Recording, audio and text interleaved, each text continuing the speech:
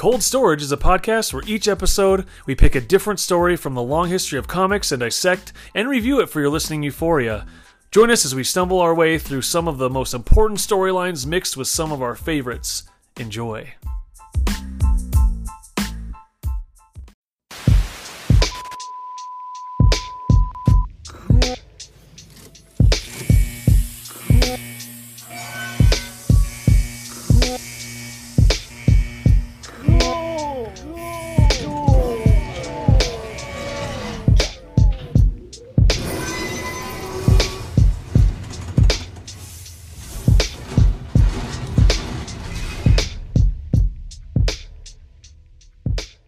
Welcome back to another exciting episode of Cold Storage.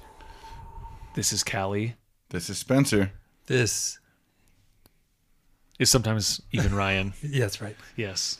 Well, What are you the rest of the time? Drunk, bored. When I'm not drunk, I'm Ryan. I I'm like not that. drunk. I'm bored. And when I'm not bored, I'm Ryan. yeah. Yeah. Something like that.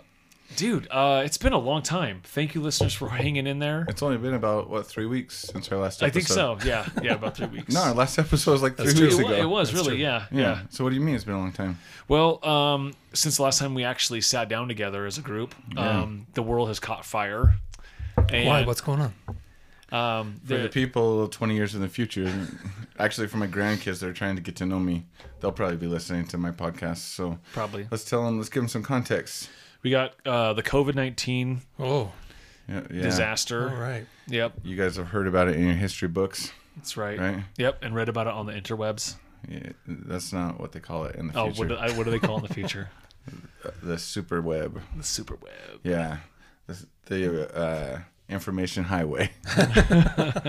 That's what we used to call it 20 years ago. So we've been quarantining, but we're just basically right now trusting Callie that he's told us he doesn't Right. have it. Yeah, and I mostly stayed away 6 feet from you guys, but now we're together. I do practice proper hygiene, and there's less than 20 people here, so I think we're gonna be okay.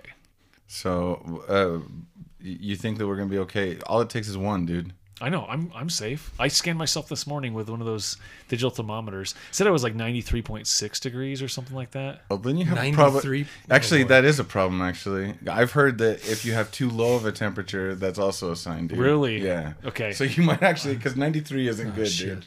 98 is where you need to be. Well, it was one of the ones you like scanned from like a distance away, and I don't know if maybe like it just wasn't picking it. I don't know. I took it. I mean, you got a just- shiny head, so it's probably bouncing. Oh, exactly. It's infrared. Yeah. Yep. So We better drink up, Spencer. Try to kill this virus. yeah, that's true. We got to immunize ourselves. Yeah. By the way, today's episode is brought to you by. Brandy of some sort. It's been. The song "Brandy" Yeah. by Looking Glass. Oh, it's a good song. Yeah, it is a good song. I don't know if Looking Glass had any other good songs. I'm sure they didn't. There's a lot of bands like that from the 70s, from that era, like that have some like the best songs in the world. AM Gold, baby. Yeah, but like, yeah, that's like, yeah, who knows what else? Like they Air did. Supply. Like name another Steelers Air Wheel Supply song, has a dude. few, dude. Yeah, Air Supply they had hits. They had lots of hits. But like Steelers Wheel, the Stuck Yeah. in the Middle, dude. Name another Steelers Wheel song. I don't think they had one. I think they just had the one. They just put one up song. one song. Yep. Split. Speaking of songs in one song, there's this podcast you guys heard about, the Winds of Change podcast. No. It's about how there was this rumor going around that the CIA wrote the Wind of Change song, the Scorpions. Oh, really? Wind of Change song, yeah. Huh. And What? yeah, it's pretty interesting. I mean, I don't want to give any other podcast too much hype, but yeah, it's pretty interesting. So I can't give you any spoilers, but What in the world? yeah, I know it's a pretty crazy I'll have story. to go. I'll find that. I'm gonna listen to To it. what end? Supposedly, in real life, that song helped bring down the Berlin Wall and reunite like Germany. In real life, like it inspired like apparently that generation, because Scorpions are huge outside of America, right? Yeah. And supposedly it really inspired like the people to come together, and they think that that's the CIA. The rumor is the CIA had something to do with that happening. So yeah, it's kind of crazy. Who was whistling at the beginning? That was Teddy Roosevelt. Yeah. It was probably Right? Ronald Reagan. If I got my time on it. Yeah, hey, if he helped produce the record, it's So Spencer, I know like before we started actually recording, this new book that you got. I'm a little Hoover, bit- that's what I was trying to think Hoover, of. yeah, J. Edgar Hoover. Yeah, I was trying to Teddy think of his, Roosevelt. yeah, I was Damn trying to it. think of his name too, and I'm like, I don't want to screw it up. And So I didn't Hoover even was say anything. FBI anyway. Not CIA. Oh yeah, that's right. It's okay. We knew where you were going. Maybe he was a little confused. Yeah, he didn't know how to spell. He was Right, like, exactly. Oh, yeah, how do you spell Phoebe? And he's like, I think it's CIA. Yeah. So anyway, are you talking about my books? Yeah, Got lots of books, man. the newest one you brought over to my place, dude. I picked up the Golden Child Dark Knight this week. Did too. you? Yeah. Yeah, was it good? I haven't read it. The art's phenomenal. Raphael dude. Grandpa, right? Yeah. Yeah. Oh, dude, the art's freaking amazing. I should have Oh, brought that to yeah. show you This guys. is like Dark Knight. It's Dark Knight 3, The Golden 3, Child is what it's okay. called. Yeah, because they already did Dark Knight 3, The Master Race.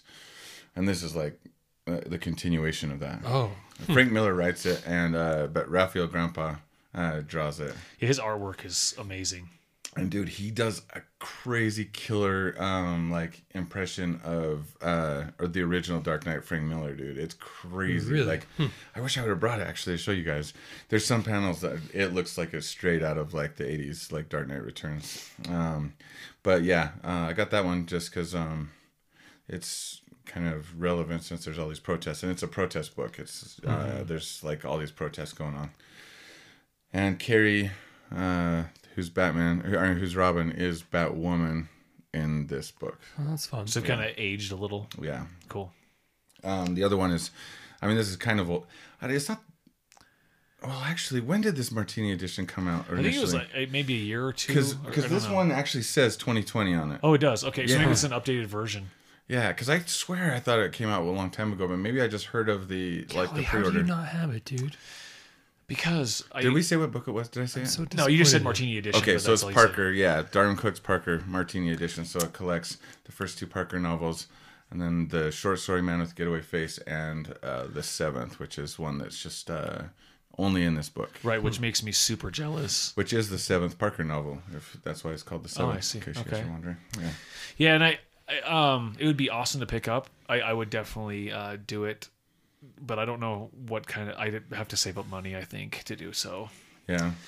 Since when has that stopped you before? Yeah. With all the other shit that you get constantly. It hasn't. It just. Why was this not a here's the priority? thing. So here's the thing: is I already own the other. I own the 4 and the Man with the Getaway Face. So I just justified not getting it because I already have the books. But I didn't realize how amazing it is And until you don't have the seventh, right, and I don't have the 7th. Yeah, so now and there's a bunch of bonus stuff. I think if, for those of you that want to know, think of like the Absolute editions with a slipcase cover that like some of the DC stuff that gets put out. It's like that, but of the Parker novels. Yeah. I would say that's probably like the closest. Yeah, yeah, it's put out by IDW, dude. They do some of the best books. They do all the artist editions, like those really freaking awesome books that have like they scan the actual art pages and there's no coloring or anything. They do those, and those are always really good looking.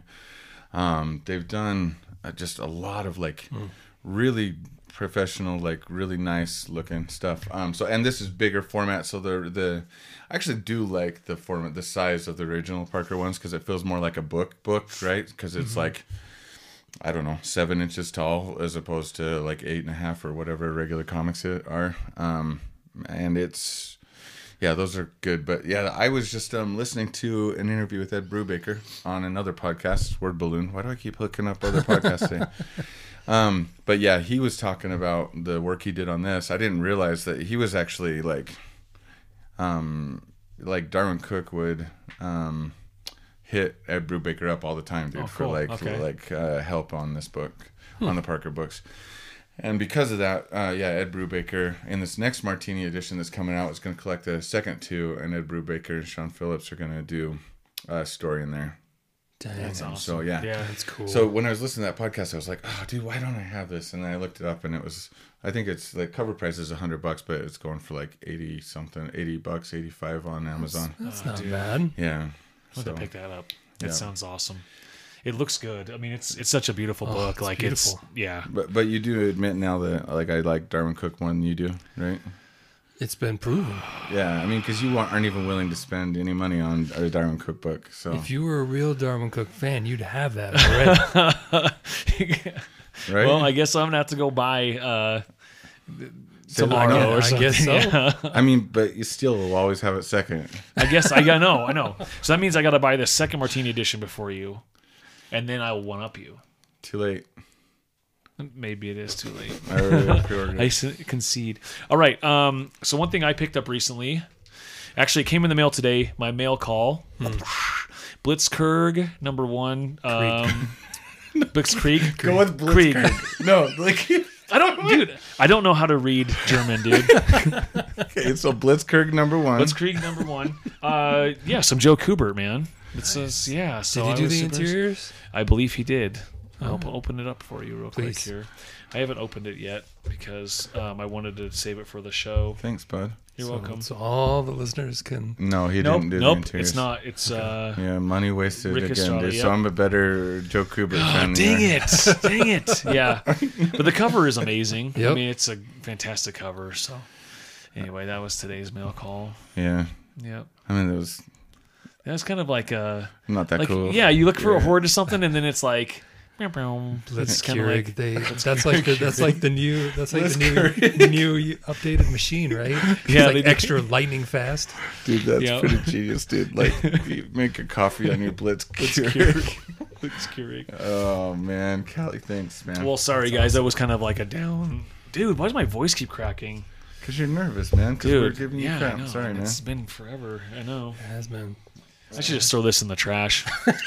I'll take it. I'm just kidding. Oh man. So, comic books. Yeah, that's why we're here. We want to talk about comic books.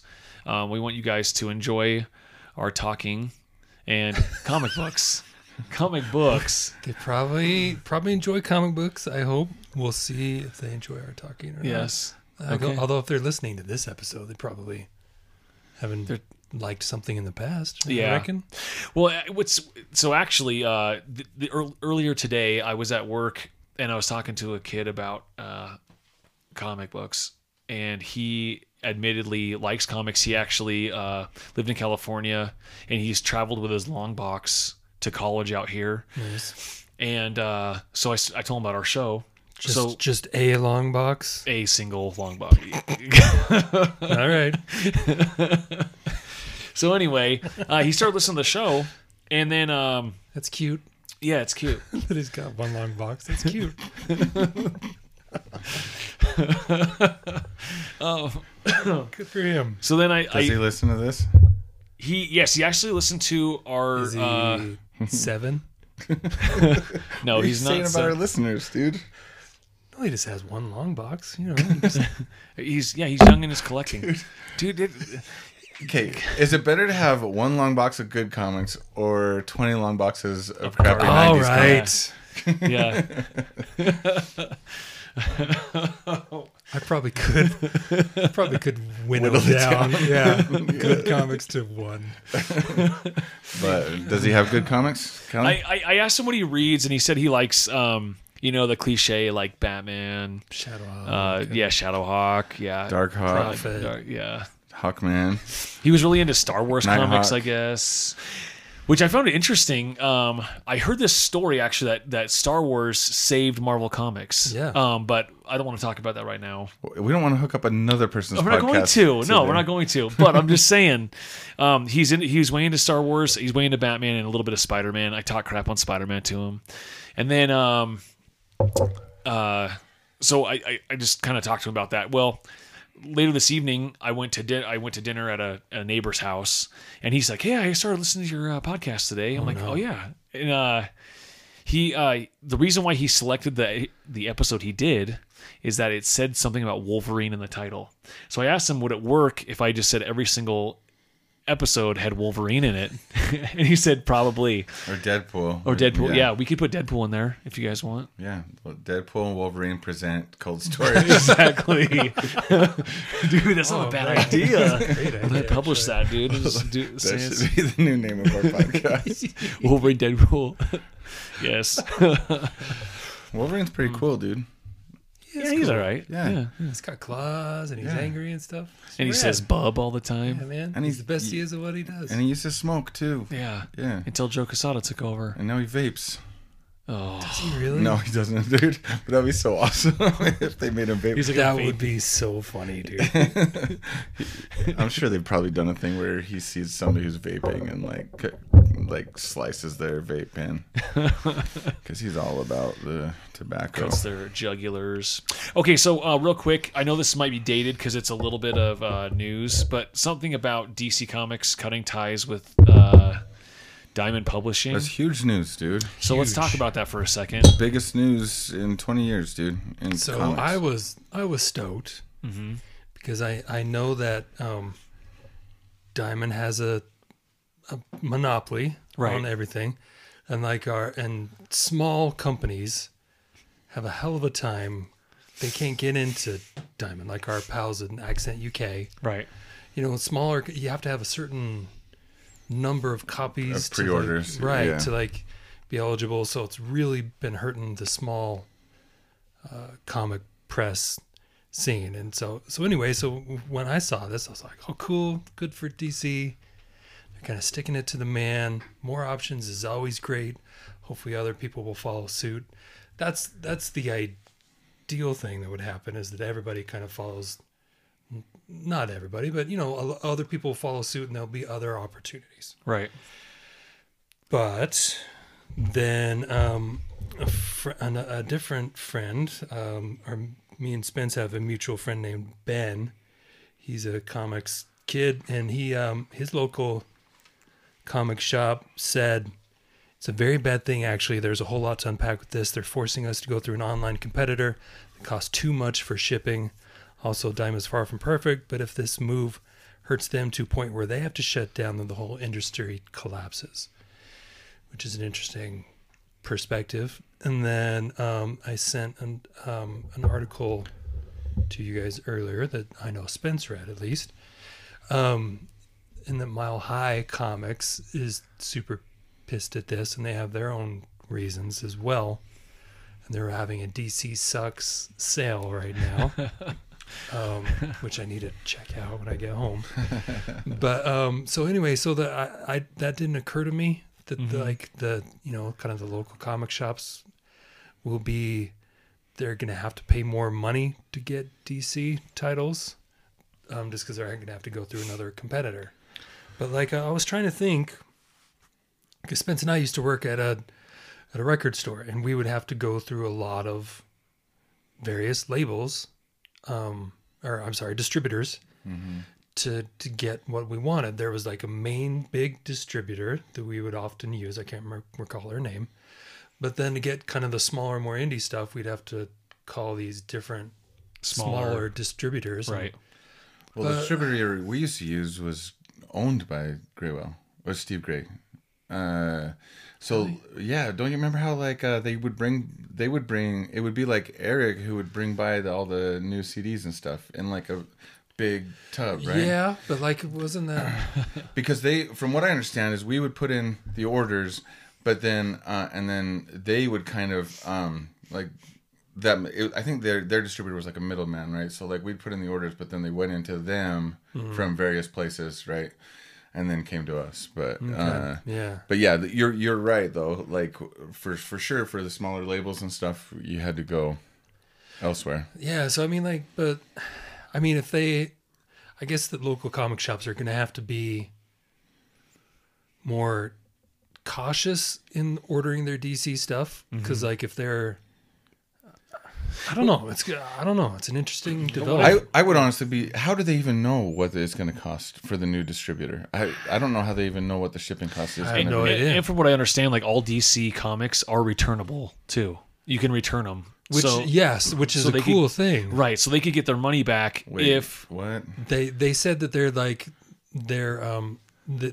that these local comic shops will be able to return. Oh, so you're talking about anything in the that they don't future, sell. like with the Right. new Yes, distributor, correct. Which is really so they're good. not out any extra, like Right. you know, because some companies don't allow you to return their books. Dude, Right. Well, I mean, there's only other company, and it's Diamond. Like, it's not Diamond has so when the direct market got set up, it was set up specifically to not return, and it's the distributors that made the deals with the publishers. So it's not a publisher thing; it's a distributor deal. Like they make the deal with the publishers that we're not going to return your books, and that's what the whole direct market was back in the old days when it was newsstand, spinner rack.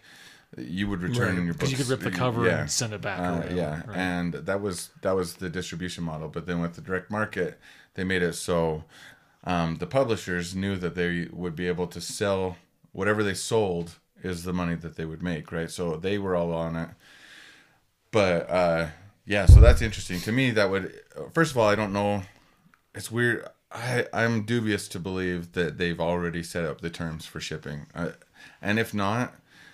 It'll just go with the market. Like I think that they'll go and match it. But if not, even if they don't, the fact that they can return their books is a really good benefit, I would say, for comic book shops.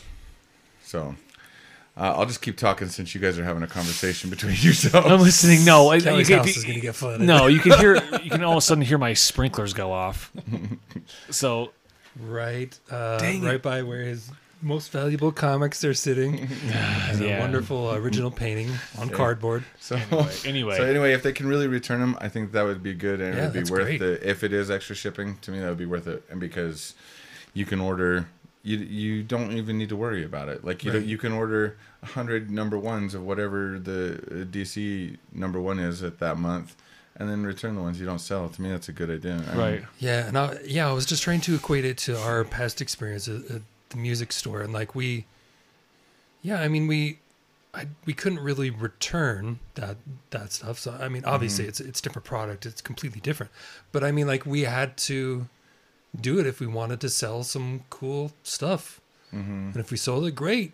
And if we didn't, that's business. But I mean, like, I don't know. I still think it's short term. It's probably going to be a tough thing for local comic shops. But I think, fingers crossed, I think this is a really strong, cool move to disrupt the status quo, to like screw the man in the system. And like, I think it's a step. I think it's a good step. I don't do know. too.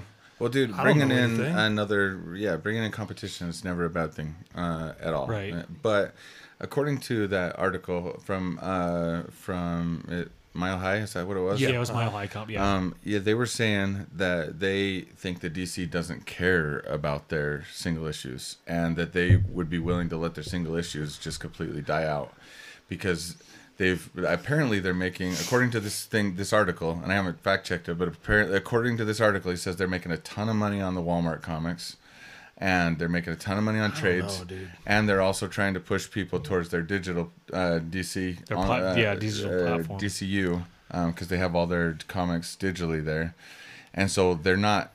He's saying that their market share of their single issue comics is a drop in the bucket compared to like their trades and their digital stuff. Me and Callie, we had a conversation probably a couple years ago. I don't know if you'll remember this, but we talked about this. I think that is that a bad thing? If monthly comics, Right, and I if right. I mean, like If they change the format, maybe as opposed to like a monthly Right. thing, to turning if into they, like if they just put out 5 or maybe even 10, if they put out 5 Batman trades of all new content a year, and that's it, wouldn't that be rad? Yeah, for sure would, dude. I mean, Wouldn't that be? I would love that. here's the thing: is everything is indicating that they're going that way, dude. The Black Label Right. stuff that they've been putting out is a thicker comic book. prestige format. Yeah, and you're getting more of a story in one issue than you are, and they're more money, but you're getting more of a story. I mean, to me, it kind of makes sense that they might be pushing those out. And also, to answer your question, I do think it's a bad thing. Part of my heart would be broken if single issues went completely away. It's a huge change, and like local comic shops and stuff, I guess would be suffer. hurt. But man, Yeah. if I could just as a fan, if I could plunk down $50 and have all of the Batman stuff for this year or something in like cool Too Cool Trades or whatever. That would love that, man. I don't. Let's see. So like, I don't know, man. I don't think that it would be that I think it would be more expensive than what you're saying. Because first of all, if you take in single issues, there's probably 4 Batman titles right now. They're $4 a piece. They're $4 a piece. So the one person, if they're collecting all the Batman titles, they're into it like almost $20 or whatever per month, right? So that's gonna be like closer to $200. I mean, I don't see DC sacrificing that much. They would put out way more trades than what you're saying. I think that would be awesome, but I think they'll put out way more stories than what you're saying. And I remember when we were talking before, it would be so cool. And again, this is not going to happen, but it would be so awesome if you could like go on Marvel.com and say something like, you just click boxes. I want a Man-Thing trade, and then like next year they spend the whole year, like if they get enough votes or whatever, they get a team does this Man-Thing trade, then they ship that to you the next year or something like that. Right. That would be so cool. Like then all this extraneous bullshit that doesn't sell wouldn't need to be made.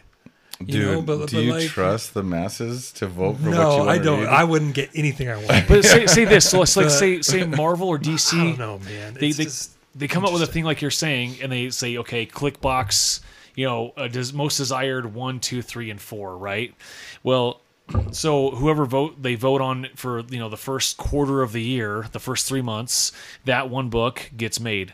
The next, number 2 desired gets made the next quarter, and so on, right? Yeah, I mean, it would just all be Harley Quinn and Deadpool and shit like that. Well, that's the thing I was going to say. Like, oh, sorry, go ahead. Oh, no, you go ahead. Well, I mean, I know, Spencer, you say your heart would be broken a little, but are you doing monthly comics now? Or is it more of a nostalgia thing?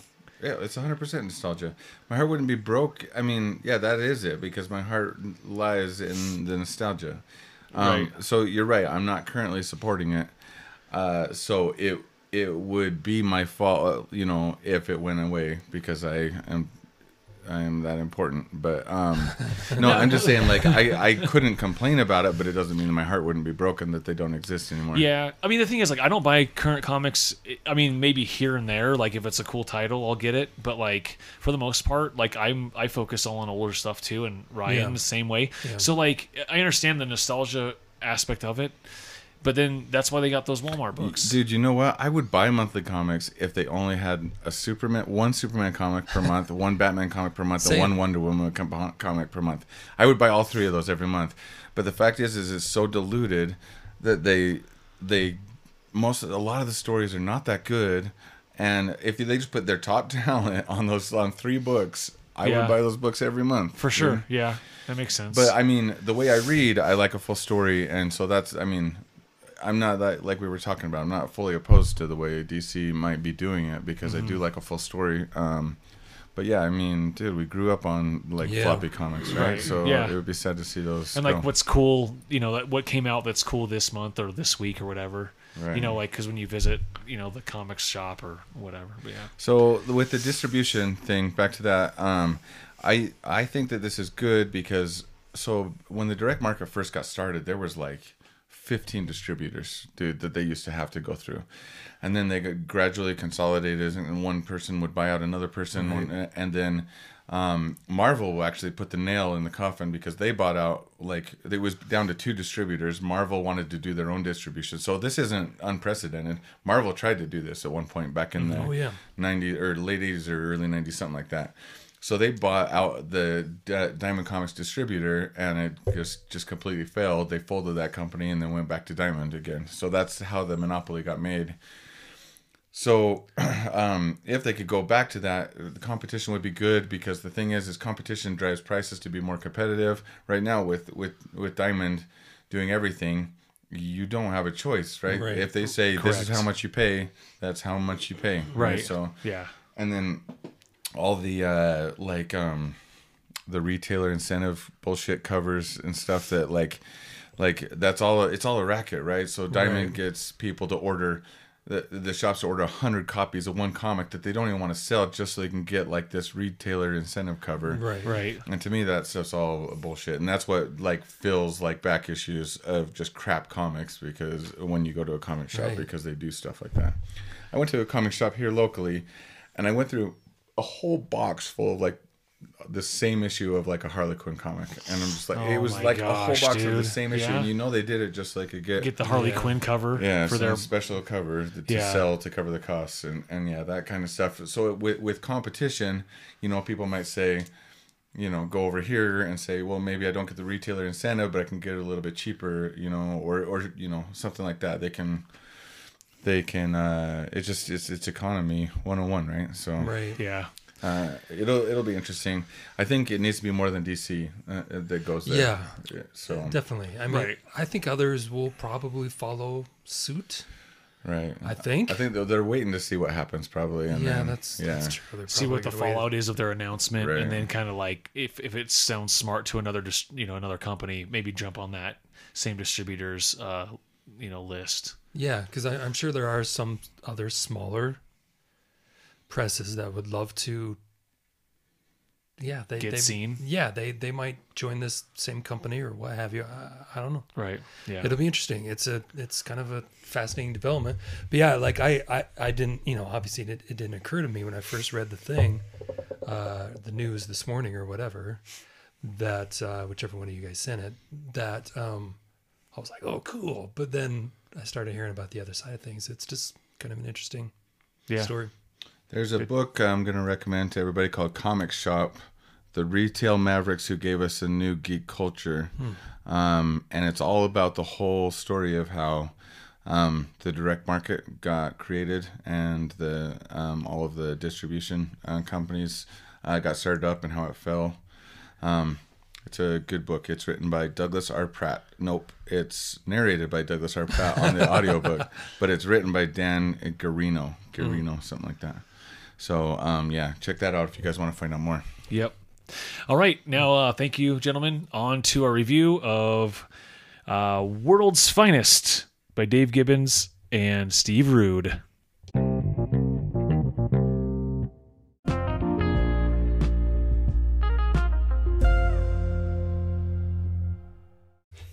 We're live. Okay. So, welcome back to... Oh, wait. You don't got to say welcome back. All they did is they went through a 6-second transition. They hit forward on their thing once. No, they've already forwarded past all this. Do you think anybody listens to a podcast and just fast forwards the whole thing? I would be okay if they did, because it would give us download stats. That's true, yeah. I might have to start doing that. There's a few I could just like download. Like I'm kind of devoted to, but I don't support. really want to listen to it. Yeah, I noticed that too. Like, there's some podcasts that I'm like, oh yeah, this is good, and I'm like, like 10 episodes in, and I start getting bored with it, and I'm like, I'm done with this content. Kelly, don't give people ideas, dude. Okay. So I always just like, I just go through binges. I listen to like 10 episodes or something of a podcast, and then I get tired of it, and then go listen to 10 episodes of something else, and I just kind of cycle through those. Yeah. Is that normal? How do you guys? Yeah, no, I think so, dude. I just go through binges too, but dude, podcasts, and not including ours, have gotten so good, dude. Like, and so well produced. Yeah, we're still back in 2008 the way that we're doing this, but like they're like real, like legit now. Yeah, it's like people have jobs doing podcasts, and we haven't caught up to that. I don't know how we can't or why we haven't, dude. We have like $12 in ad money. We do? Yeah, dude. That almost could have paid for this cheap brandy that we're drinking right now. Almost. We need a few more listeners. Come on, guys. To buy us some bottom shelf brandy. Spread the word to 2 more people. You know what we should do? Okay, we're going to create a Patreon, and the first person to donate $50 gets a... What? They One get of your trades. No. That's too valuable, dude. You have a million BPRD trades that nobody cares about. You can get. I have tons I could send Okay, to him. you get a BPRD trade and 2 Blackest Nights.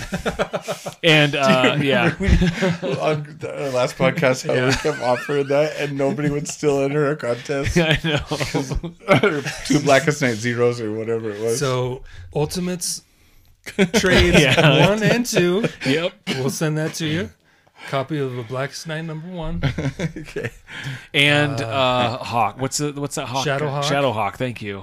Oh no, dude! oh, Those And are a going to be buried. Bloodshot #1. Those are going to be Dude. buried. No, dude, that's I'll even give you an X-Force #1. dang. Well, hold on, easy. We got to have different levels then. It's Yeah. not, it's X-Force not powered #1 back. for a $25 donation. For a $50 donation, I'll give you a polybag one. Dude. All right. And we'll throw in a Kid and Play Cyborg action figure. Yep. I really would give away that cyborg if someone donates $50.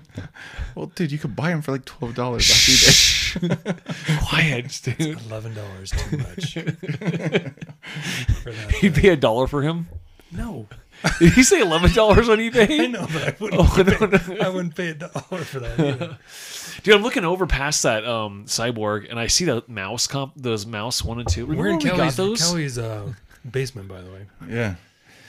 Tales from Kelly's basement. Yeah, exactly. Yeah. Yeah, Mouse 1 and 2, dude. Me and Yeah. you got those for free, and we had to go to a We Free? went to a seminar. We had to What? go to- Yes. we had to go to a Weaver State like lecture on Mouse 1 and 2 in order to get those for free.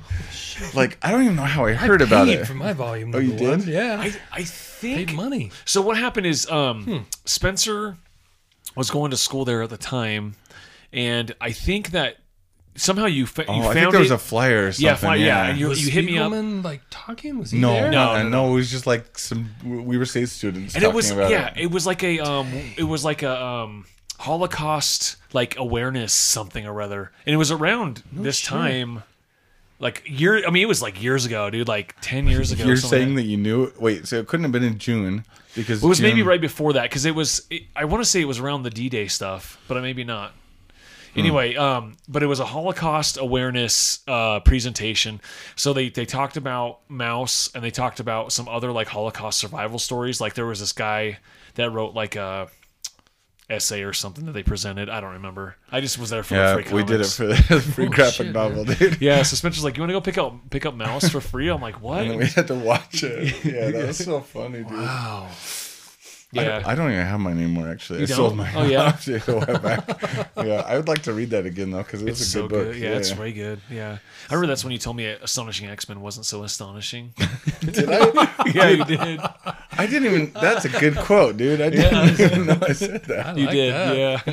Thanks, Kelly. Yeah, you're dude, you made me feel cooler than I feel nowadays. So Yeah, I used to dude. be cooler, but I have these little nuggets saved in my heart. Yeah. Oh, With you dude. guys, dude. So.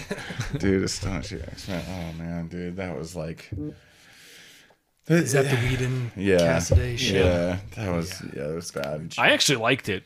Did you? Yeah, I did. Yeah, but I haven't read it since I liked it, so I don't know what my taste has changed. If I'd like it now, Dude, my taste has changed. I've gone back and read like the early 2000s Marvel, and it's kind of hard to read, dude. Yeah. Like, yeah.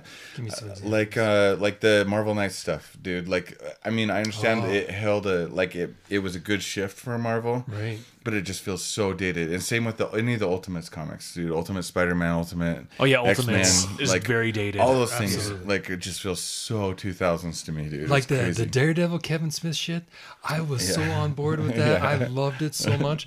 I can Yeah. guarantee if I It ever would be even hard looked to at read. it, I would Yeah, just light for it on sure. fire. I would probably hate it so much. Well, and even dude. following that, so like the Bendis Daredevil stuff, I love, dude. And then Brubaker came after that, and I like that too. But I'm scared to go back and read that stuff just because I think the it would feel. Brubaker would hold up. I mean, So if you Brubaker's give us a great. 75 donation to Patreon, we'll throw in a Kevin Smith Daredevil collection. Sure, you bet. Actually, dude, honestly, the art in that was freaking amazing. Damn dude. right. Joe Quesada is. Oh, it was Joe Quesada that did so the art? good, Okay. dude. Yeah, Great. Yeah. dude. His Daredevil was so good because he kind of like took like what Frank Miller had done. Like Frank Miller would draw Daredevil with these big ass hands, dude, and like big gloves, like almost boxing gloves. And then Quesada took it to another level, dude, and it was just so stylistically cool. Like it's crazy that Quesada was such a good artist, and he just So that reminds me, in the last episode that you guys released, yeah. you guys were talking about when Karen became like a porn star. Oh yeah, that yeah. was. I think that was the Kevin Smith. No, it was before that. Was it? Yeah, it was. I recently, I haven't read it. I've still never read it. I don't want to admit this, but I've never read Daredevil Born Again. But I started to read it, and she's that in Daredevil Darn, Born Again. I could have sworn that was a Kevin Smith Yeah, thing. so he may have like furthered it, but like, well, and actually, maybe she wasn't a porn star. She might have been like just a coked out hooker at the beginning. Like maybe she was just a hooker because. Dude, Which one is so Born ignorant Again? right I don't now. even remember Born Again. Which one is that? Born Again's like the Mazzucchelli. famous Frank Miller one, wasn't it? It's Frank Miller, Mazzucchelli. Mazzucchelli. So okay. they did it before they did year one. They did this Daredevil. Oh, okay. Born Again. That's right. Yeah, it's held in high regard. But yeah, I've never she's- read it she's- either. I've never read any of No. Miller. At the Daredevil. very beginning of Daredevil Born Again, she's totally like strung out, like All right, Yeah. that makes sense. Miller would do that. yeah. But He's just reflecting his own life. Miller hates. He does. wait, he invented Carrie. Elektra. He invented Carrie- Elektra, which he- is a very strong Yeah, character. oh yeah, for sure, Elektra, and then the girl Robin. Yeah, It's I true, still yeah. think he- I Yeah, still think Carrie, he hates yeah. women. I think he puts them in a place where he feels comfortable. He definitely hates Muslims because yes, remember he that Batman story that he ended up releasing as something else. Yeah. Holy, Holy Yeah, Terror. Holy Terror. Yeah, that's right. Yeah, which Holy is a Terror. great Batman Elseworlds by Norm Brayfogle, by the way. I'm pretty sure it's called Holy Terror. There's a great Batman's Elseworlds that Norm It was Brayfogle. the same name. I think. let But me I look it thought up. in Holy Terror was supposed to be Batman. It but was, but yeah, the DC wouldn't release it, so I think he released it through some smaller publisher, and it was a whole new Batman Yeah. Holy Terror. Oh, That no was way. an Elseworlds drawn. that is the Frank Miller one. No, this No, was it says this was written by 1990 Alan Brennert and drawn by okay. Norm Brayfogle in 1991, and it is freaking phenomenal. Yeah, I the- love it. I didn't know that. That's that cover interesting. says Batman holding the American So flag, maybe it's doesn't it? not Holy Terror. No, it is Holy Terror. The You're Frank right. Miller it one is. is Yeah, Holy Terror. yeah. Because when you said it, like I knew it was that exactly, or Holy right. War, maybe. I don't know. Oh, maybe it's Holy War. Yeah, I don't know, dude. It's holy. Spencer's We don't looking. know anything. It's the about Holy comics, Ghost. dude. So listen, speaking of Daredevil, Frank Miller, right now, Marvel, to help local comic shops, shipped, I think, 32 different omnibuses at a crazy discounted price. So Amazon, obviously to be competitive, is matching some of those. And the Daredevil Frank Miller omnibus right now on Amazon is $50. Oh, seriously, Yes. dude, I've got the. That's like 50% off. And like I don't like Daredevil. You should like the Frank Miller stuff. I don't, and I'm sure I would because old Frank Miller was the shit. But like I'm probably gonna get it. I have sounds the, like a good deal. The first volume of the Frank Miller Visionaries Daredevil, which collects the first part of his run, and dude, Okay. it's amazing. But I'm looking now, dude, and this one it shows $103. Is that it? Did we already miss the boat on that? Maybe. Because yeah, I would totally have gotten that. Anyway, I don't know, and we probably won't release this for 5 more months. So no, but Callie's gonna be he's actually our new engineer and producer. Yeah, so Congratulations on the promotion. Thank you. You're the manager, dude. You're the manager of the podcast. I'm managing. Daredevil by Frank Miller Omnibus Omnibus Companion. What the shit? Nobody. So Never Omnibus mind. Companion? I'm sorry. I'm just going to everybody. edit that whole. I'm just kidding. Dude, Please what's an do. omnibus companion? I have no idea. Is it like Cliff Notes to the omnibus? Yeah, exactly. Yeah, it's like every other page. It's kind of like an edition I would buy. Dude, that's an inside joke for our listener. That's funny. Good job, Kelly. Thank you. Dude. Thanks. This is like, I'm sorry. This is horrible podcasting, but this is the shit. No, it says companion, dude. I know, but then it collects Peter Parker, the Spectacular Spider-Man, 27 and 28, Daredevil 219, 226 through 233, Daredevil, the Man of Fear 1 through 5, Marvel Graphic Novel 24, Daredevil, All Love and right, War. dude, we got to do our homework. We got to do. Well, yeah, we'll do some homework and get Anyway, back to you, check it or out, email everybody. us at the cold storage podcast at gmail.com. Did you say the cold storage at cold storage podcast No, I at just said, gmail.com? I did. Yes. Contact What's us the at podcast? What's our email? I mean, cold storage podcast at gmail.com. I thought it was the cold storage podcast at gmail.com. Maybe just the cold storage at gmail.com. No, it's the cold storage podcast, because that other cold storage podcast, True Crime, that's not us. Dude, they actually There's a different cold storage podcast. they started like literally the same month as we did, dude. but like a week serious? after. Yeah. Yeah, so like we were looking, because we looked before we decided to name it Cold Storage. We're like, hey, there's no Cold Storage podcast, sweet. And then after we recorded our first episode, we're like, wait, there's a Cold Storage Holy podcast. shit! This Yeah. is like Man Thing, Swamp Thing kind of. Yeah, Yeah, so it is, dude, yeah. Doom Patrol, X-Men kind of stuff. Dang. Yep. So Exactly. anyway, Yeah. let's get to our review. Let's do Yeah. it. Okay. Comic books. So World's Mm-hmm. Finest. Like I said right before the little break there. It's by Steve Gibbons. Dave Gibbons and Steve Rude. Oh man. Now, the best way to look this up online is World's Finest, Worlds Apart. Thank you. Worlds Apart. Yes. Well, that's like the first one. The next one's called Worlds Collide, right? Right. When, Yes. when they have it and they have it collected in a trade, and it's called Oh, it Worlds, is? Worlds Oh, okay. Apart. So that's the easiest way to find it online. So it harkens back to the original World's Finest series, which was a Superman Batman team up book, Right.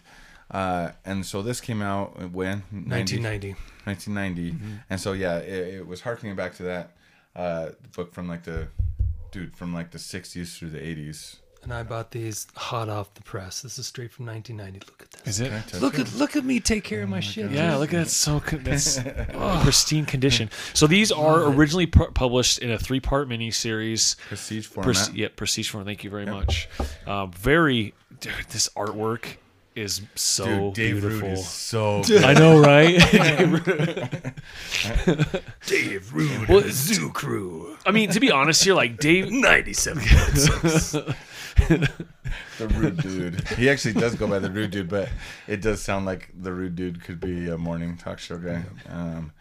Anyway, what were you saying? Sorry. well, no, oh my gosh, dude, Dave Gibbons' his own right. I mean, he's a great artist himself. Yes. Artist. Thank you for specifying that. Yes, Okay. artist. But he's also a great. I mean, here's the thing. I wouldn't say a great writer. He's okay, but artist. If you guys don't know who Dave Gibbons is, he co-produced Watchmen. Executive produced. Executive produced Watchmen. Meaning that with he's the artist on it? yes, Yes. with Alan Moore. Uh-huh. And then he now writes World's Finest.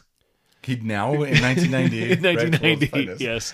Yeah, he's written a few things. Didn't he write some of the before Watchmen stuff? I think should have looked this so. out before. Yeah, I you came. should have. He's written some other shit. I only own one volume of that in a trade, and it's odd enough, it's the Darwin Cook stuff. Whoa, what do you know? I don't know if he did. I think he was involved with Before Watchmen because I remember thinking it's interesting that he doesn't have the same animosity towards Watchmen as Alan. yeah. But Alan's just a grumpy old man anyway. He is. Dude, Grumpy like, old you knock on warlock. his door, he's going to throw A curse on you. yes. I was thinking like a cattail or something at you, you know. So yeah, listen, let's Everybody, listen. Let's break it down. let's Put break your it down. earbuds Hey guys, in your ears. so stop what you're doing and take a listen to what I'm about to say. So I can't speak for my friends here, but I read this about in preparation for this podcast. I read this about 2 months ago, It was. maybe about a month ago. I think I really don't know. for me it was last year, dude. I think it was 2019. I'm pretty sure. So I read this maybe 2-3 months ago. No, you're not supposed to say that, dude. Why are you disclaiming it right now? Well, I guess my larger point is, I love this book. I think this is not only a nostalgic fave, but I think it holds up. But you don't buy it for the writing. The story is fine. The story is fine. Yeah, exactly. The story's okay. But by God, the art in this is stunning. Very. Boom.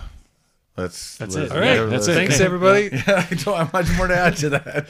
So, okay. let's try to bumble through it. I Okay. guess the whole thing here is that it's Batman in Metropolis and Superman in Gotham, right? Right. Like they're trading places. So in this particular series, Gotham and Metropolis are neighboring cities. Yeah.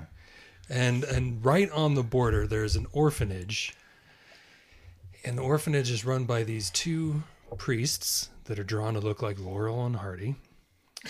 And one of them Is a joke.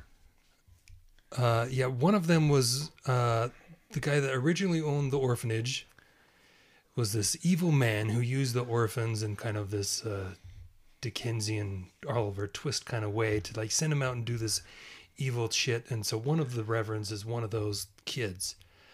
They thought that evil man died. He didn't. He's still living in the orphanage and kind of controlling things. So then at the same time, Luthor and the Joker meet up. They decide to kind of swap cities, essentially. Right. Yes. Luthor comes to Gotham to try to like buy a whole bunch of property, including this orphanage, for his own nefarious purposes, just because he wants to take over this town as well. The Joker goes over to Metropolis to just Cause havoc. Chaos. Yeah. And so Batman and Superman switched cities, and basically, and then they end up helping each other and whatnot. And that's kind of the plot. So my whole problem with what you're saying is, yes, you're right. That is the plot. That was the pitch. When they went to DC, they said, here's the pitch. We do this. It just does not make sense to me. It doesn't hold water that just because the Joker went to like Metropolis, the Batman's going to be like, okay, let's switch places. Yeah. It doesn't make sense, especially considering it's not like Batman's never been in Metropolis before. There was this whole awesome series in the 90s, The Dark Knight over Metropolis by Art Adams. Yeah, it was like he can go over there without Superman like coming to Gotham. Yeah. To me, it's so contrived. It's just like, okay, how are we going to make this happen? Like what they basically wanted to do is get the story going with them switching places, but I think how they got there was kind of like ridiculous. It was a little fumbled. That's how I felt. Like is. reading it was a little fumbled, but it did feel nostalgic to the fact of it being more like Golden Age type. It has an old timey feel to it for sure. It does. So I enjoyed that aspect of it, and again, the art is amazing. See, that's because this used to be one of my favorites, and it still is. I've been reading this since 1990, but it's been quite a while since I've read it. And when I came back to it a few months ago, I was in a way able to look at it with fresh eyes, and in this time I realized that the whole reason why I've loved this for so long, well, for 30 years, I guess, technically. Jeez, Good you're God, old, man. is just this is some, and man, I swear I'm just repeating the same exact sentences I said during New Frontier, but this is like, oh my God, this is some of my favorite art ever. It is so, yeah. It is just unreal. Well, let's talk about the Rude dude for a little bit. Yes. Yeah, let's do it. Okay. So Steve Rude is, I think, one of the top illustrators in comics. Like, he is so good at everything. Yes. Man. He does paintings. He does full oil paintings, and they look beautiful. He does comic book art. It looks beautiful. He was part of this. I have this book called The Art of Inking. It's for artists. And Steve Rude was a big part of that. They used like Nexus as so he co-created Nexus for Dark Horse with whoever the writer was. I'm thinking Mike Barr, but that's not true. No, it wasn't. It's not Mike Barr. It's something like that. It's anyway, Mike something. yeah. So anyway, he basically could be. He could totally be like an art professor. He is so good at everything he does. He knows the figure perfectly. He knows lighting. He knows shading, and he didn't do a lot of like monthly floppy comics. Mike Barron. There you go. Yep, you're right. He didn't do a lot of interiors, mainly because, from what I understand, is he was kind of slow and a little bit unreliable. He's I guess bipolar. Yeah. Right? And there's a documentary on Amazon Prime. Yes. You should watch. What's it called? Called Steve the Rude Dude. Yeah. I think it's just called Rude Dude or something like that. Yeah. So Rude Dude, I think. And it's like, it shows Steve Rude like warts and all. It's an awesome documentary because really it shows him like how good he is, but then it just shows like, it interviews his wife and like what a struggle it is for her to be with him. And getting arrested like 3 times during the documentary. Yeah, right? Like, you know, he got kicked off of several comics because he just didn't turn the stuff in. And you know, with the bipolar disorder, you can't. There's times where you just can't produce anything. So and that's Kelly's leaving. So that's caused some problems in mainstream comics, and he just voices his opinion. He is the rude dude, and he doesn't try to pander to anybody. Right. He would be a hard man to deal with. Right, to work with, yeah, Exceptionally for sure. talented. Have you ever read any Nexus stuff? I have like the Dark Horse archives, but I've never read it. Yeah. See, I don't. I'd have to look it up. I don't think I have any other Steve Rude comics besides this. Oh, really? Yeah. But honestly, like, this is some of my favorite art ever. But to your point, he hasn't done a lot of like the big two stuff. He hasn't done a lot. He did a Captain America mini series, which I have read, and he's done this and that, but mostly Nexus, mostly kind of creator-owned stuff, mostly kind of independent stuff because he couldn't do the monthly schedule. Right. Yeah. And I mean, he's just, but like you said, there's certain people that it's okay, right? Like, you don't expect like Alex Ross to come out with a monthly comic, right? Like, exactly. So and things have changed a lot as far as comics go. Like, people are more willing to wait for good art than like the monthly schedule. So I kind of wish he would get back in it, but I just feel like he burnt too many bridges to probably get back in it too. And I was going to say too, I mean, you make a good point. Like, I mean, times have changed from, you know, the having to be on time monthly schedule to now. I mean, comics haven't been released for how many months until just recently, you know? So the way that, like you said, people are willing to wait for good art. His commissions are amazing, though. If you look at his commissions he does, they're really, really good. He's just, and he uses so many different forms of, like, you know, painting or like marker. Yeah, just the different mediums, and he's just an absolute killer in every one. It's like, yeah, like you said, Spence. It's just, it doesn't matter what he's doing. It's just everything is. So it's great. So his Batman and Superman are so good looking. So like, listen, I think Darwin Cook pinched a lot. Dude, you're right. Of his Batman from this. But to be honest, but Steve Rude, you're right. You're 100% right. But Steve Rude also pinched a lot from like the early days, like of Batman, like the Finger stuff. Yeah, yeah. So actually, Bill Finger didn't draw it. Oh shit! I'm sorry. But like his cowl looks a lot like the early like Bob Kane Batman. Yeah. And I love it, but you're right 100%. Like if you look at any of Darwin Cook's Batman stuff, it's the exact same cowl. Yeah. Tell me that. Yeah, it's very gothic looking, like the. Well, he's got the ears kind of pointing out, which is really cool. Yeah, I really love that. And the Superman is very Fleischer-esque too, like like the eyes, like Shazam, how the eyes are kind of closed all the time. You don't see.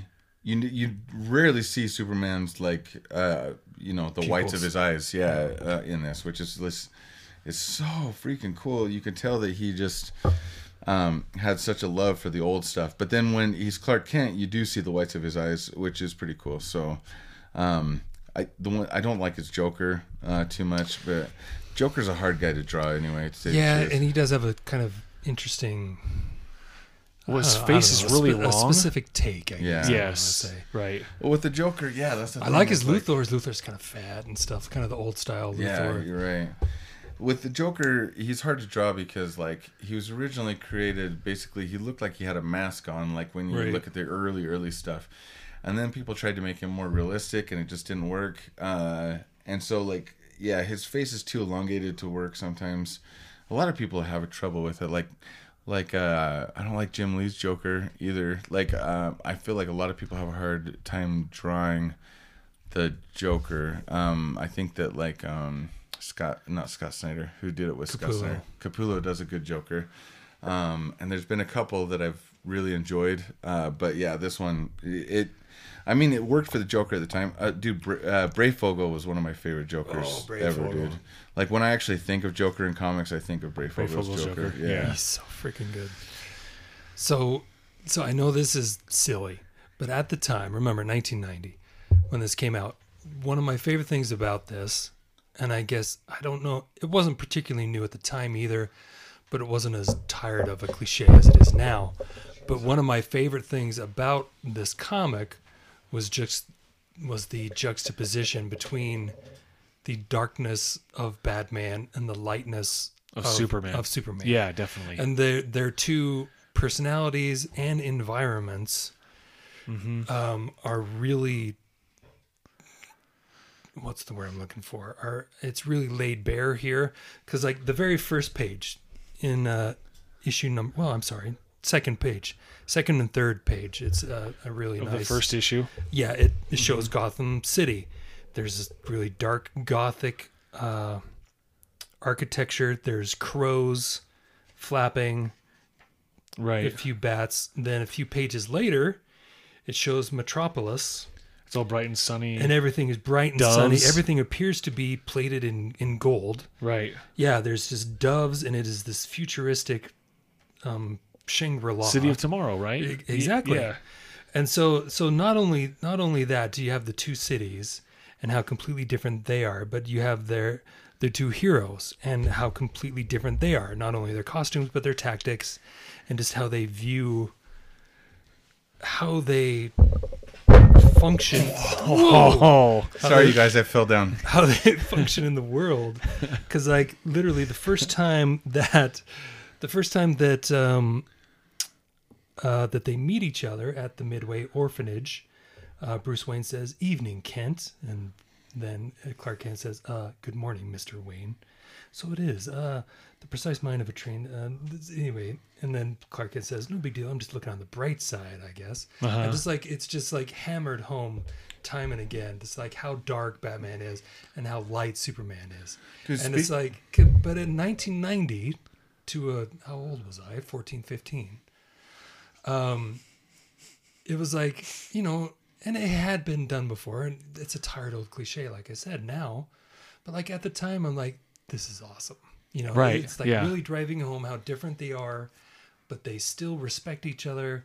Their cities are so different, but it's like, oh man, this was the shit. Dude, to tell you the truth, what I like about that, and the refreshing thing to me, is that like, you see so many times it's the other way around. Like Frank Miller started that, where like Superman's getting out of hand and Batman is the lighter one. Like, right, none of that. Yeah, you don't have it. Like, they're true to the original characters, which is awesome. Like, the reason I bring that up is just recently I've been playing some DC video games with Jack, with my son, and so originally, we got the Injustice 2. Okay, sure.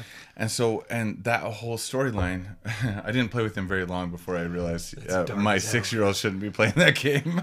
Right. But like at the very beginning, the whole thing is Batman's trying to hunt down Superman because Superman has gotten out of hand. Right. So then I'm like, okay. So then we start playing the DC Online game, which is like this MMO game, right. And the very beginning of that has Superman like going out of control too, right. And I'm just like, holy cow, this is such a tired cliche. Like, right. I want my Superman to be like Superman. The boy in blue, like the Boy Scout. Boy Scout. One of my kids a couple months ago was talking about how Batman hated Superman. I'm like, no.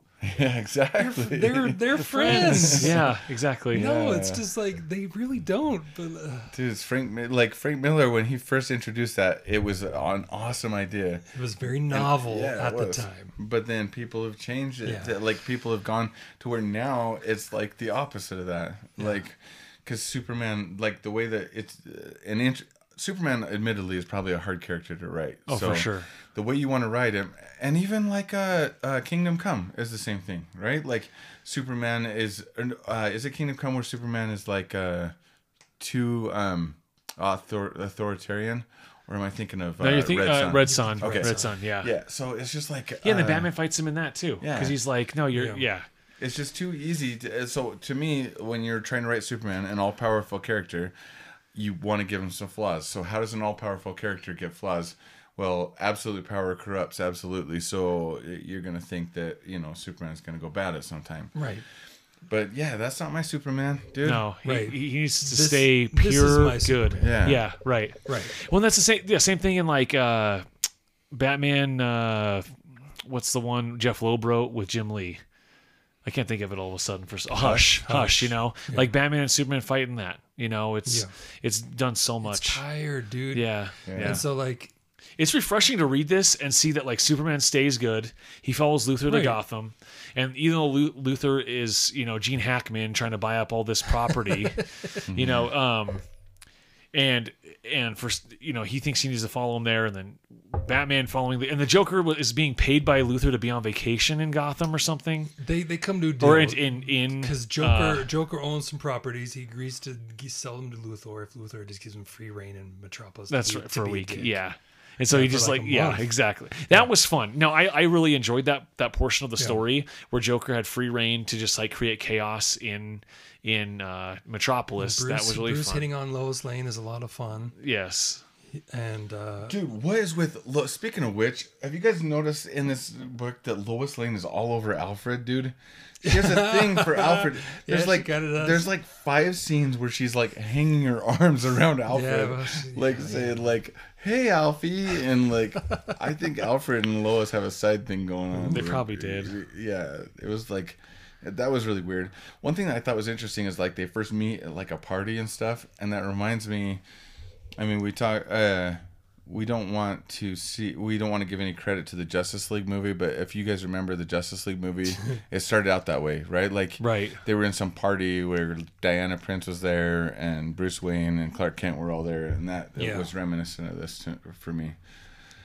But that was the only good part about the Justice League movie. So listen, on I don't know, there are not numbered pages. I want to see if you guys notice something. In the first issue, in Worlds Apart, Luthor is lighting one of the tenements on fire. Okay. And he has a machine there that's like out of control, supposed to be putting it out. The fire extinguisher machine. The fire extinguisher machine. So right. in the very first page, when that is on this page right here. Yes, it says LexCorp on it. When you can see the building. Uh-huh. Have you noticed these weirdos that are dressed up like Cupids? Yeah, they're like Cupids, yeah. Were they having like a weirdo sex party or something going on? No, I didn't notice that. It looks like, because there's like 3 of them. It's not addressed in any way. And I had some more examples, but he put some really weird shit in the background. He did some cool stuff in the background too, dude. Like, dude, he didn't skimp on the backgrounds at all, dude. And that's so easy to do. How many comics do you see where there's just no background? There's like a gradient behind them, but like he would draw huge crowds of people. Just gathering around, like watching like the destruction and stuff that was going on. My favorite artist, John Buscema, skimped on backgrounds a lot. Oh yeah, for sure, But dude. but Jack Steve Kirby did Rude, at times too. no. Yeah, But if you look at here, right, like I don't know what page, but like it's showing a picture of the Daily Planet, and Clark's watching a TV. There's a Pee Wee Herman calendar in the background, and then if you look, Perry's yelling at Jimmy as he's running out the door with a photo. Yeah. And he's like screaming at him, and I like you said, like even the background has personality to it. Every panel is just absolute joy. Yeah. dude. Like, there's this panel of like this like benefit dinner thing that they go to, and it just has like tables with people lined up. There's probably at every table there's 12 to 16 people, and like they have their dinner going on, and on the side you see like a girl like picking up a fork that has fallen. There's somebody in a wheelchair. There's like there's a guy with a shirt that says "Total Dude" on the back. Oh yeah, I see. Yeah. It's the best. Like, I mean, Dude, I just realized this dude. I never even noticed this. This guy's from Nexus, dude. This character that's smoking a pipe is from, I don't know what part he plays, but he's a Nexus character that showed up in here. Oh, the ape-looking dude. Yeah. With the smoke rings. Can you blame me for coming back to this so often? Because like I would read this like every year for a very long time. Yeah. Just because there's so much to look at. The artwork is blatant. That's interesting. Yeah, I'd actually never heard of this book until you talked about it. I love Steve Rude, but I didn't know that he did this book. So yeah, it was fun to to go and read this. But honestly, as we were saying, it's just the story itself is particularly lackluster, but the art is just next level, dude. It feels a lot like Superman versus Muhammad Ali, right? Like the artwork was great, sure, but the story was kind of like meh. Except for it was the same writer artist on Muhammad Ali. Okay, I'm just saying the style. But like this one, Steve Rude had to be going through a manic period on this, dude, because like all of the attention to detail is just it's unfathomable, dude. Yeah. So, and his mastery of like light and shadow is just so good. That's one thing that a lot of artists can't do. I can't do it. For example, I have a hard time knowing where to put the shadows.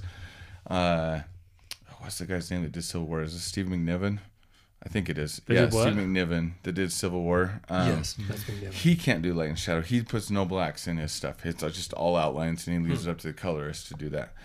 And Steve Rude knows light and shadow. He knows the human figure so perfectly that it's just I would say he's easily top 10 all time comic book artists. Yeah, for sure, dude.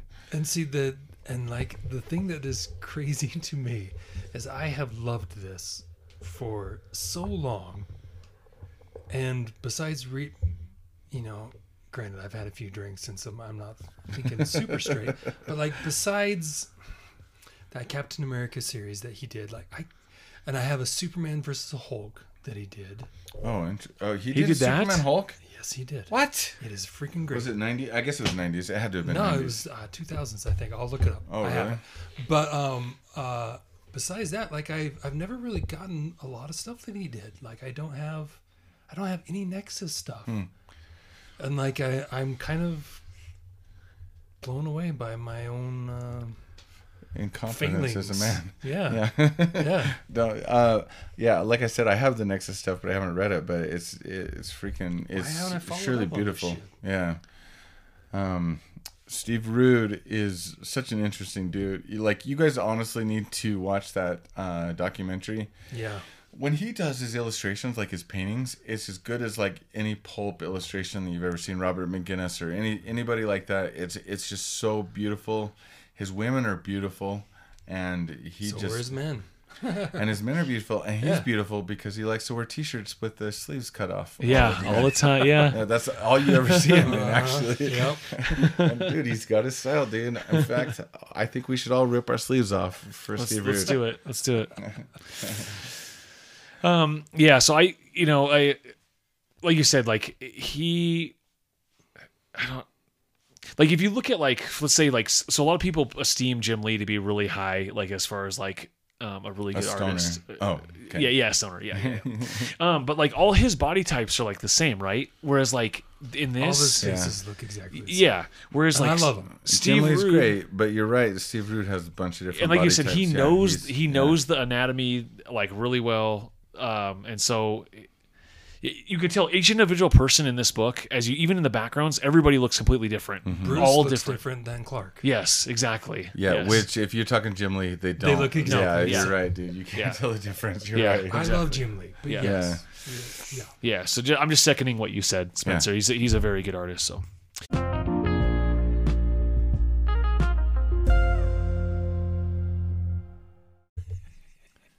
Okay, so. Joker blows up the orphanage. Why? Because Lex Luthor is trying to... They basically are pissing each other off. So Lex Luthor's doing stuff to piss off Joker, so Joker's like, F you, I'm going to blow this place up. Because Lex Luthor bought it. Okay. Right? So it got ruined. The orphans are displaced. Now orphans are basically orphans again. Okay? Living on the street in these boxes. The man that was hiding in the orphanage is dead, along with his protege that was helping run the orphanage is also dead. Correct. So the remaining reverend that is left...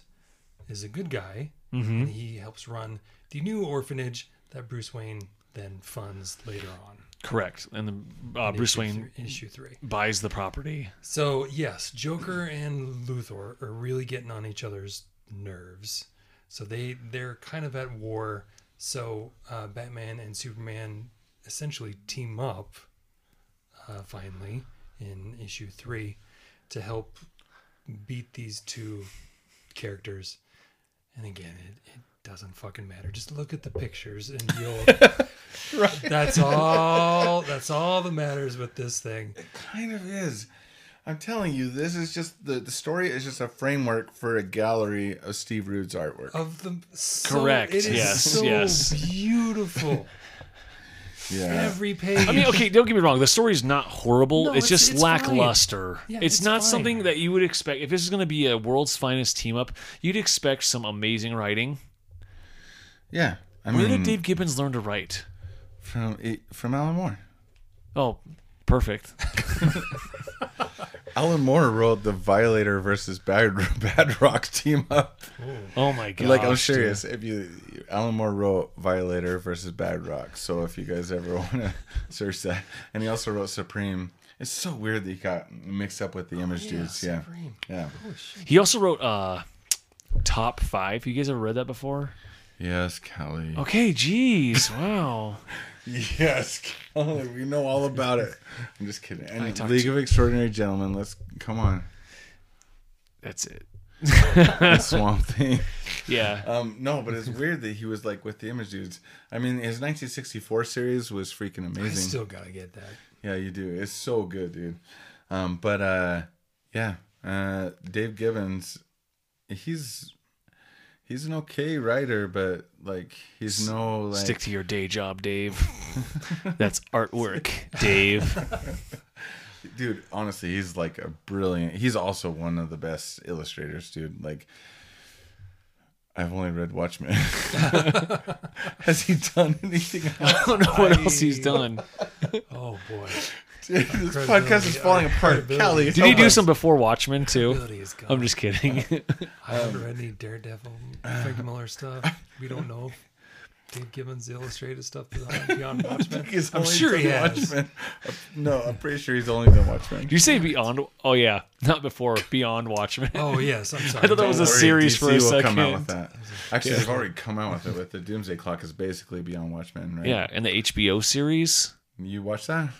No, I just heard it was you really didn't. good. I tried. I heard it's watched really like the first episode. I don't have Did HBO. not like it. So what I was told by a mutual friend of ours, is that the first like 4 episodes are basically not Watchmen. It's like some other show under the guise of Watchmen, but then after that it becomes Watchmen. Huh.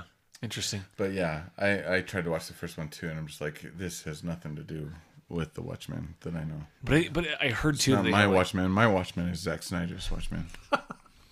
Right? Yeah. I'm still gonna stand to this Mama day. told me not to come. Go ahead. Never mind. No. Yeah, I think that's it, right? Is that it? That's So it for listen. today? Oh wait. What? you're No, gonna so push a I'm button. listening. I'm gonna listen. No, we're listening. So with- guys, You said no listen listen. up. breath. This is worth picking up. I know our review has not made you think that it probably is, but it's first of all, it's cheap. You can find it on eBay for really good prices. like the brandy that we got. Yes. Okay. The trade paperback that has all 3 is not. I think it's $30 on Amazon, which is not bad. Or on straight off of DC Comics, actually, it's $30, and it contains all 3 issues. This is, to me, like maybe. Do I want to say one of my top 5 like art books? Just to look at the art. If you Just- had I to don't know, choose, Say top 10 It to is- be safe. All right, let's Okay. do top 10. Okay. Because like it is so beautiful to look at, and just like the backgrounds, and there is just, you can just absorb every page and every panel and get so much out of this book just looking at it. It is, I can't recommend it enough. it's a I visual love feast. it. It sure is. Yes. It's a visual Thanksgiving. Yeah, exactly. Yes. Native Yes. Americans, A the Pilgrims cornucopia. coming together. Cornucopias and whatnot. Thanks for listening. Thank you. You can follow us at. Oh, yeah. Just do it. No. Follow us at Cold Storage Podcast on Instagram.